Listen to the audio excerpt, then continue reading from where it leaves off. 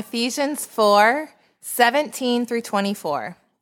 Now this I say and testify in the Lord, that you must no longer walk as the Gentiles do, in the futility of their minds. They are darkened in their understanding, alienated from the life of God because of the ignorance that is in them, due to their hardness of heart. They have become callous and have given themselves up to sensuality, greedy to practice every kind of impurity. But that is not the way you learned Christ, assuming that you have heard about him and were taught in him, as the truth is in Jesus, to put off your old self, which belongs to your former manner of life and is corrupt through deceitful desires, and to be renewed in the spirit of your minds, and to put on the new self, created after the likeness of God in true righteousness and holiness. Well, today, as Ruth just read, we are continuing our study in the book of Ephesians chapter 4, verses 17 through 24. I went to a Christian private university for college called Palm Beach Atlantic University. And one of the things that they offer there is every year you have the opportunity to go on a missions trip during the summer to go serve a church in another part of the world. After my freshman year, we went to a church in Mexico, in a city called La Presa, which is right outside of Mexico City. So the mountains that kind of surround Mexico City, that's where La Presa was. And at the time, it had been the poorest city that I'd ever been to. There was a lot of poverty and a lot of suffering, a lot of corruption as well. I mean, they had police, but if you're going to call the police, you had to make sure you had more money in your hands than the person who was robbing you, because you had to bribe them. They maybe really appreciate the fact that our police here, you just call them and they do their jobs. And I take that for granted when I was over there.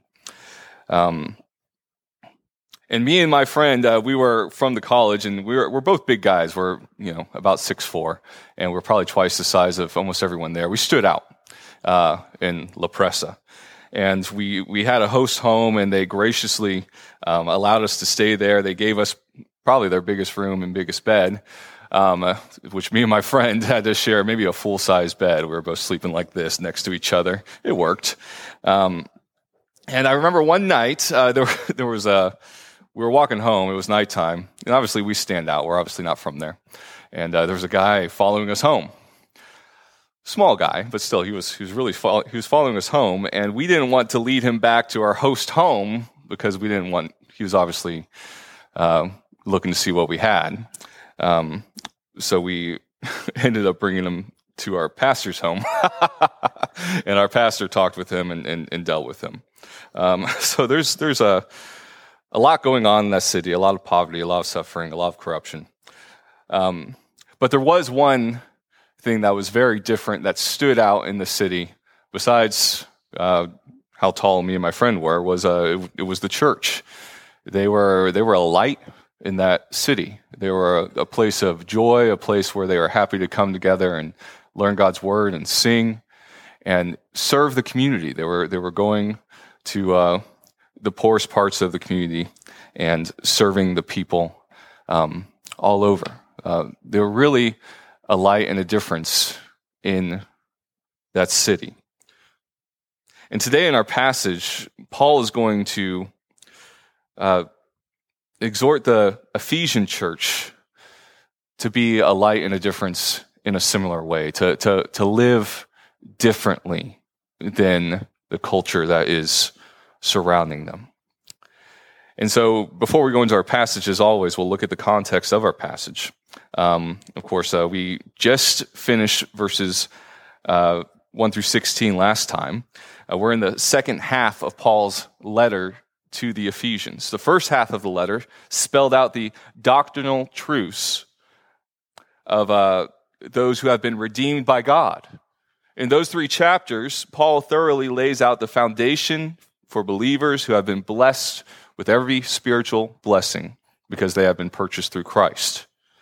And with that foundation established, Paul begins chapter 4 with a call for believers to live out that new life Christ has given to us. Paul calls for believers in Ephesus to walk worthy of the gospel. And the order of things is very important. We live out the Christian life because of and by the blessings we have been given as the redeemed of the Lord. We don't do it by our own effort. So Paul called us to walk worthy of Christ. And the first 16 verses of the chapter have been an exhortation to walk worthily by living out the unity in Christ that had been purchased for all believers. Okay, Paul had ended that discourse in unity with our last passage. All right, he hammered down the church's need for unity. Before chapter 4 as well, but especially through chapter 4. But in the first 16 verses, he talks about unity where he talks about the gifts that Christ has given to us. He has given us each a diversity of spiritual gifts that complement one another and are adequate and sufficient for the building up of the church for God's grand plan for his creation. And now since Paul has, like I said, hammered down the church's need to stay unified, Paul calls the believers to a life of holiness. And what I mean by holiness is Paul is calling the Ephesians to live a life that is separate and different from the world surrounding them. Now, when I say separate, I don't mean that they're not engaging in the culture around them. I mean primarily that they're living differently in the city and the culture that is surrounding them. So not only must Christians be unified with Christ as the head, but they must live a certain way also. And that's going to be a challenge because the Christian life is going to be different than everything that they grew up with and everything that surrounds them. And so we'll get into our passage today, first looking at the past nature of believers in verses 17 and 18. Verses 17 through 19. We'll look at verses 17 through 18 first. Now this I say and testify in the Lord, that you must no longer walk as the Gentiles do, in the futility of their minds. They are darkened in their understanding. And what Paul is saying here is first, he's reminding the Ephesians that he's saying what he's saying with the authority of the Lord. He begins this section this way because he's about to tell the church how they should live and how they should not live. And it's very important, but I also think he does this because people generally don't like being told how to live and how not to live. And he's reminding them of the authority with which he is speaking. The Christian life, it's not just a set of beliefs, but it's a set of beliefs, it's doctrines that effectually guide our everyday actions. It's not just something that we acknowledge in our minds, but it's something that affects our lives as well. It affects the way in which we live. All right, there's a way that we should live as Christians. So the first verse here connects us back to, these verses connect us back to verse 1, where Paul urged the Ephesians to walk in a manner worthy of the calling of Christ. If you're a Christian, then you're called to live a certain way. So he's continuing that exhortation of how to live with a negative example. First of all, you must no longer walk like the Gentiles do. Many of the Ephesians would have been Gentiles. Okay, we've established that the church was comprised of Jews and Gentiles. We went through that. Many of the Ephesians would have been Gentiles, men and women, who worshipped the gods and goddesses coming from pagan religions. So he's telling them you must no longer live as you used to live, meaning you must no longer live as your culture and your former gods have commanded you and taught you to live. The most prominent structure in the city of Ephesus would have been the Temple of Artemis. The Temple of Artemis was one of the 7 ancient wonders of the world. It would have been an enormous structure in the backdrop of the city, a constant reminder and temptation to the people who had once worshipped at that temple. Paul is telling the Ephesians that they can't go back to living like the majority of the city that would go there and worship there. Because they're now the redeemed of the Lord. They must live accordingly. They must live differently. And why shouldn't they live that way? Because those outside of Christ, and he's speaking also to the current believers, he's telling them of what they were before Christ. They walk in the futility of their minds. Now, this word for futility is the word used in the Greek version of the Old Testament, the Septuagint, and it means vanity or purposelessness. It's found the most in the book of Ecclesiastes, right? If you've read that book, you know what word I'm talking about. In Ecclesiastes, the word is used to describe that the author's vain quest of finding purpose in life apart from God. And I think that's what Paul is describing here. He's telling the Ephesians that they once too, before the grace of God intervened in their lives, rejected the true God and in futility tried to live out their lives apart from him and his word. Those who are darkened in their understanding have not yet been illuminated by the Holy Spirit about the truth of Jesus, about the truth of the gospel. Okay, and so Paul is not saying here, he's not saying anything about the intellectual capacity of the unbeliever. He's saying they don't see things from the perspective of God, from the perspective of his word and of the gospel and of Jesus Christ. They don't live according to it because they don't believe it is true. So this is a general description of the Ephesians, of you and I, before Christ and those outside of Christ. But Paul continues. He says, and they were alienated from the life of God because of the ignorance that is in them due to their hardness of heart. Okay, Paul is saying that those outside of Christ have chosen to reject the gospel, which is what he means by the hardness of their hearts. They are ignorant, meaning they are spiritually ignorant. Again, it's not a statement about a person's intellectual capacity. It's a statement regarding the fact that they have chosen to reject the knowledge of God because it's foolishness to them. And therefore, they are alienated from the life of God. And Paul mentioned earlier on in chapter 2 about our status before Christ. He says, but God, being rich in mercy because of the great love with which he loved us, even when we were dead in our trespasses, made us alive together with Christ. By grace you have been saved. So they are dead in their sins, just as we were. And if we are dead in our sins, we are separated from the life of God. All right, and so speaking of the status of those outside of Christ. So this is the nature and status of those outside of Christ. And Paul continues next as to how this nature, how they live according to this nature. Verse 19. They have become callous and have given themselves up to sensuality, greedy to practice every kind of impurity. All right, callous is an interesting choice of words here. When I hear the word callous, I always think of learning the guitar. All right, when I was 18, I had this urge to learn the guitar. And one of the hardest parts of learning the guitar is getting used to your fingers on the metal strings. It hurts. I don't know. I mean, there's a lot of people here that play the guitar and help out and maybe have gone through it. But when you're first learning the guitar, it hurts to press down and do the chords. And a big part of learning how to play the guitar is just enduring that and getting through the first few weeks. I don't remember how long it took. Because after a few weeks of really trying to play the guitar, your fingers develop calluses, right? The skin gets kind of hard and thick.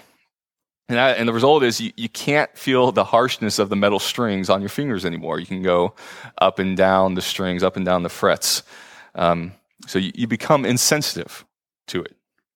And so someone who has become callous towards God has become insensitive or apathetic towards the things of God. Excuse me. They don't care about God's commands, and so they don't live according to his standards, right? Why would they? They only live according to their own standards. And apparently the Ephesians who did not believe, their standards led them to live in this way in verse 19, giving themselves up to sensuality and eager to practice impurity, meaning the desire to sin only increases. Now, sensualities and impurities, sensualities here is a word that refers to unrestrained indecent conduct. Kind of, you do whatever you want. You don't care about how it affects other people, whether or not it's private or public. It can refer to deviant sexual behavior, but also drunken acts, crude public acts that are intended to be offensive, unrestrained violent behavior just for the fun of it. And impurity can refer to many things as also not just sexual impurities. So this is apparently characteristic of the Ephesian Gentiles who did not believe the gospel. This would have characterized any of the Ephesians in the church before they came to know Christ. Now, of course, Paul's not saying that every individual unbeliever is specifically like this. This is a general statement of the status of unbelievers. So Paul's point is that what we believe in affects how we live. And the Ephesians who don't believe in Christ don't live according to the moralities of Christ, or don't have the interest in doing that necessarily. They live according to their own moralities and their own standards, and that's how those in the church in Ephesus used to live, but they're not to live that way anymore. So Paul continues to establish the present status of believers next in verses 20 to 24. We'll look at first at verse 20. But that is not the way you learned Christ. It's an emphatic, important statement. He's saying they're no longer darkened. Their lives are no longer alienated from God. Their hearts are no longer hardened and impure. They are no longer ignorant to the things of God. They know Christ. So their minds have been illuminated by the Holy Spirit about the truth of who they are and who He is. So with this new status, they need to live accordingly. Now, the main point is that Christ is different. That knowing Jesus does not lead you to live your life like they used to live. Knowing Jesus should lead us to a different kind of living and a different kind of life. He continues in verse 21, assuming that you have heard about Him and were taught in Him as the truth is in Jesus, to put off your old self, which belongs to your former manner of life and is corrupt through deceitful desires. Now, assuming that you have heard about Jesus is just a way for Paul to say, I know you've heard about Jesus, about the gospel. I know you have learned about Him. As you read and study Paul, you kind of get used to the way he says things and talks, and this is one of those statements that he kind of repeats more than once. So they've learned the truth because the truth is in Jesus. Paul is saying that Jesus is the embodiment of the truth. Everything that Jesus says is the truth about Himself, and about us. And everything that Jesus does is the truth about how each of us should live. Jesus is the ultimate embodiment of the truth. And the Ephesians have been taught about Jesus, so they have been taught the truth about how things are and about how they should live. And the truth of Jesus is in contrast to the deceitful desires of our old self, as Paul mentions here in verse 22. When we have believed the truth about Jesus, that is when we put off our old self. So the old self so putting on the old self and putting on the new self is a reference to the conversion of the believer. The old self, or the old man, as some of your translations might say, is what we were before Christ. The old man was futile in his thinking, darkened in his understanding, separate from God, and lived a life according to that identity. And Paul says the old man is corrupted through deceitful desires, deceitful in contrast to the truth. The old man pursues desires that he thinks will fulfill him, but never will. Only the truth can fulfill him, and Christ is the truth. And what I've noticed from Paul is that he likes to make connection of our old self to the old man, essentially to Adam, and the new man to Christ. And so Adam, in his fallen nature, we were once connected to him in this fallen nature, and now we are, through belief in the gospel, connected to Christ, to the new man. So here, Paul reminds the Ephesians that they have put off that old self. They're no longer identified with that old man. It's no longer who they are. Well, who are they? Verses 23 and 24. And to be renewed in the spirit of your minds, and to put on the new self created after the likeness of God in true righteousness and holiness. So at our conversion, when we receive the Holy Spirit, we are illuminated by the Holy Spirit to understand the things of Christ, the truth of Jesus. And that renewing is something that the Holy Spirit has done for us and is doing for us throughout our lives, helping us to understand God's word and what it means to live like Christ Jesus, sanctifying us. And Paul reminds the Ephesians that when they put off the old man, they put on the new man. And the new man is a new creation in Christ. It reminds me of 2 Corinthians 5:17, where it says, "Therefore, if anyone is in Christ, he is a new creation. The old has passed away. Behold, the new has come." We have a new identity. No longer the sinful man identified with a fallen Adam, but a new man, righteous and holy, identified with Jesus Christ. And we have now a righteousness and holiness given to us by Christ. It's not something that we've earned through our own efforts. So when we come before God, he sees us as righteous and holy because of what Christ did for us. All right, he sees Christ in us. That's the substitutionary atonement. Christ took on our sin on the cross. He took the judgment of sin for us that we deserved. And through faith, he clothed us with his righteousness and his holiness. That is our new identity. We are the redeemed of the Lord. We are followers of Christ. We are Christians. And so I think the message for Paul, or for us today from Paul, is to go out and to live that identity in Christ. The new identity that we have, that is not the old man, but the new man. I had a friend in college. Like I said, I went to a Christian college, but we had a battle of the bands there, and it was actually really good.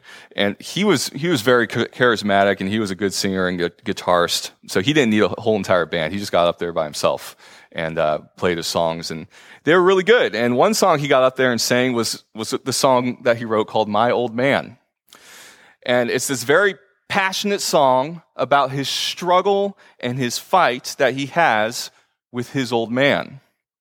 And I totally, at the time, thought he was talking about his dad. And it was kind of awkward because his dad was in the audience, and so I was listening to him sing, I looked at his dad, I was like, okay. And that's what I thought the song was about. Fast forward to like 5 years later, I'm sitting in the car. It stuck with me. It was a catchy song, and I was thinking about it, and then it struck me. I thought, you know what? I bet he wasn't talking about his dad.